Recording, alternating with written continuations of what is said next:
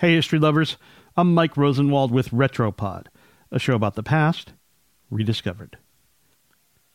Lynching is a horrific and shameful part of American history.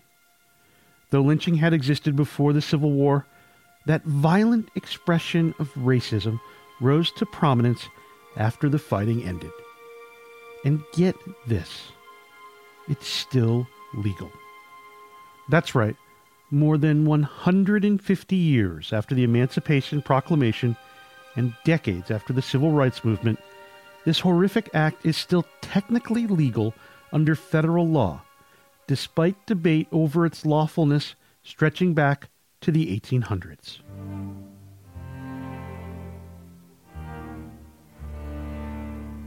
After the end of the Civil War came reunification. After reunification came Reconstruction, the era that was supposed to reintegrate the South back into the Union and rebuild the country with an equal place for free African Americans. It didn't happen that way. The backlash in the South was swift and ferocious, and violence became a key tool to reestablishing white supremacy. By 1865, 6 Confederate veterans in Tennessee had formed what became the Ku Klux Klan.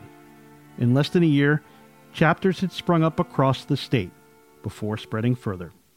According to the Equal Justice Initiative, during the 1868 presidential election, violent attacks in several southern states resulted in hundreds of deaths and prevented black people from casting a single vote in many counties with significant black populations. And lynching became a tool of this terror as Reconstruction gave way to intimidation, segregation, and Jim Crow laws. In the century between 1868 and 1968, more than 4,000 people were lynched. The first efforts to address this lawlessness came in 1870, when President Ulysses S. Grant approved legislation to subdue the actions of white supremacist groups like the KKK. But these laws did not address the violence perpetrated by ordinary white citizens.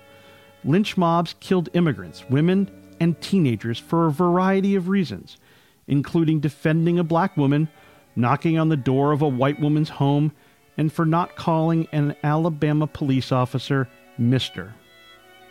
And in Congress, one particular group was opposed to passing a law against lynching: Southern Democrats. They used states' rights as an objection to passing any federal law against the practice. To further defend their argument, these states would pass their own laws against lynching. It might seem confusing, but that allowed them to ignore and fail to enforce the prohibition of the hateful act. In 1918, Representative Leonidas Dyer of Missouri introduced a bill to the House that would fine officials who weren't prosecuting lynch mob participants. The bill also would have provided financial relief for families affected. With the help of the NAACP, Dyer's bill passed the House of Representatives and made it through to the Senate floor. And there it died. Southern Democrats filibustered the proposal. Senator Lee Slater Overman of North Carolina alleged that the bill was written with the intent to win African American support for Northern Republicans. He argued that black people in the South were completely protected by the law. They weren't, by the way, but the bill never made it to law. 3 times the House passed measures to make lynching a federal offense, and each time Southern senators blocked it. To this day, a federal anti-lynching law has never been approved. In 2005, the Senate formally apologized for its failure to enact anti-lynching legislation. Then Senator Mary Landrieu, a Democrat from Louisiana, said, "There may be no other injustice in history for which the Senate so uniquely bears responsibility."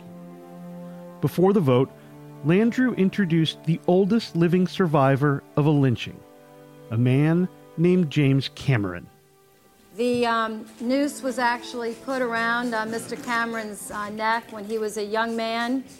By God's grace and a brave man's voice cried out, he's innocent, and the noose was removed.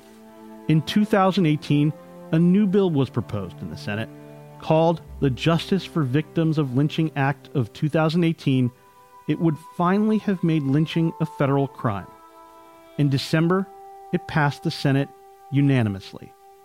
This time, it is up to the House to decide what happens next. I'm Mike Rosenwald. Thanks for listening. This episode was adapted from a story written by Aaron Logan for The Washington Post. For more forgotten stories from history, visit WashingtonPost.com/retropod.